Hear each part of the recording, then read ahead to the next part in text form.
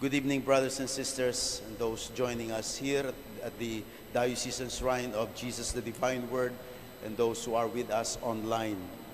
I'm not much of a romantic,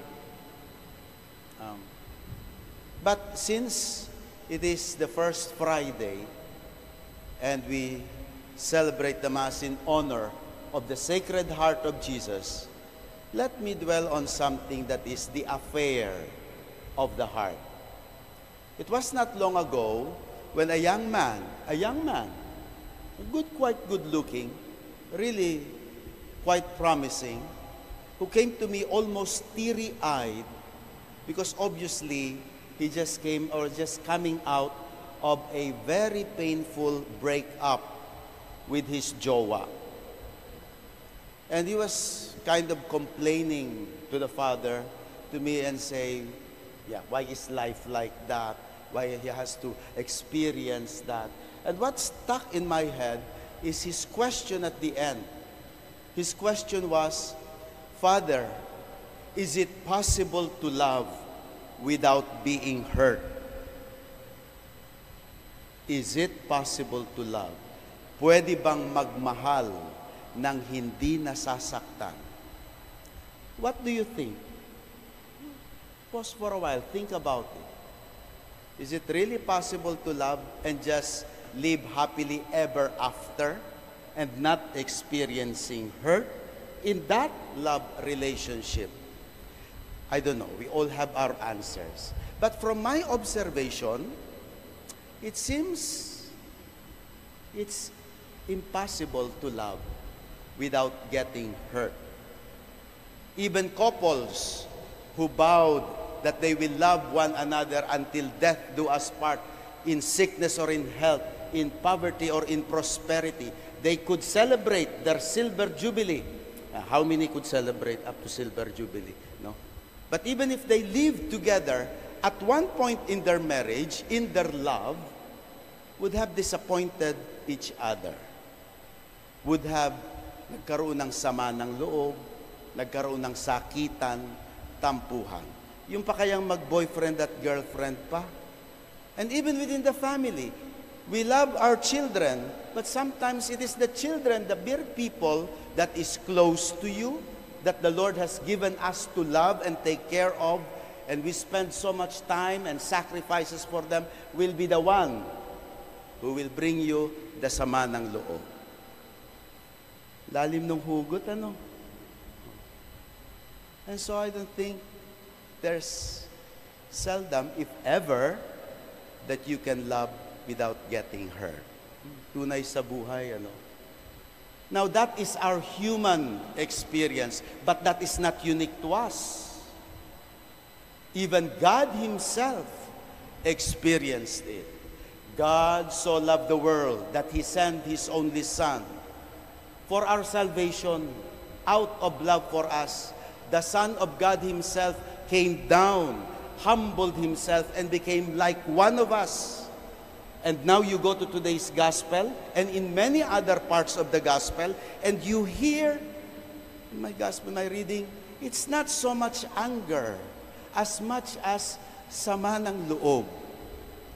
When Jesus says, woe to you, Chorazin, woe to you, Bethsaida, and you, Capernaum, it was not so much out of anger. How could the Sacred Heart of Jesus be angry at the people that He loved? But it could have been more of frustration and disappointment, the feeling of being rejected, of love that is unrequited, loving and not being loved in return. Didn't we feel sometimes na feeling unappreciated? Ginawa ko ng lahat, ni hindi mo man lang napansin, hindi mo man lang na-appreciate, ni thank you, wala.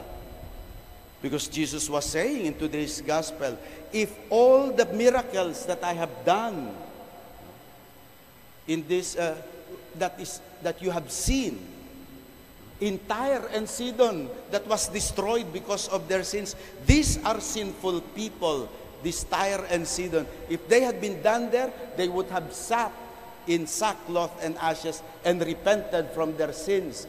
Kayo, nasa harapan nyo na. You can begin to hear the frustration of the Lord in today's gospel.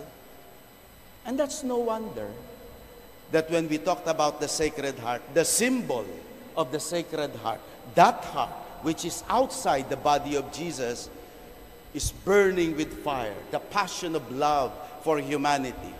But at the same time, it's a wounded heart. It's bleeding. It's surrounded by thorns. It's hurting. And so, if ever you have some kind of that human experience of being hurt by people whom you love, what should we do? I propose 3, brothers and sisters. Number 1, accept it. Tanggapin mo na ang katotohanan. No? Don't live in the fantasy. Pang Disney lang yun na hindi ka masasaktan. But the fact is, we live in an imperfect world. You, me, are imperfect. The people that you love, they are imperfect. We can only love each other in an imperfect love. And so our human love is imperfect. I'm sure Jesus understood that. And so, accept mo na. No? Kaya kung magmamahal ka, ihanda mo na yung sarili mo. No? Na daraan at daraan tayo. Luluha at luluha ka rin. Ang drama. Ang drama. But after accepting it, that, as we always say, move on.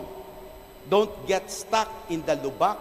No? Dun sa lubak na nasaktan ka, nadala ka na, ay hindi ka na makamove on. That is the problem with depression. Why people who are hurt in relationship get depressed. They got stuck, could not move on. But for us who would understand and who could feel with Jesus the Sacred Heart, move on. And in moving on, don't give up on love. Don't give up on people that you love, kahit paiyakin ka pa niyan. Because that's how Jesus loved, that is how He's teaching us how to love others. Still, understand and forgive. Finally, number 3, brothers and sisters. Wag naman kasi tayo feeling tayo na lang palagi ang victim na nasasaktan. Number 3, remember that sometimes tayo ang pasaway.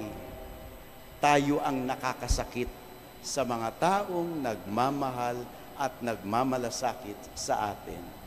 And when that comes, when we realize na tayo ang nakakasakit, then admit it then. No? Admit it. Why is it so difficult to admit and say sorry? I hope I'm wrong. I hope I'm wrong.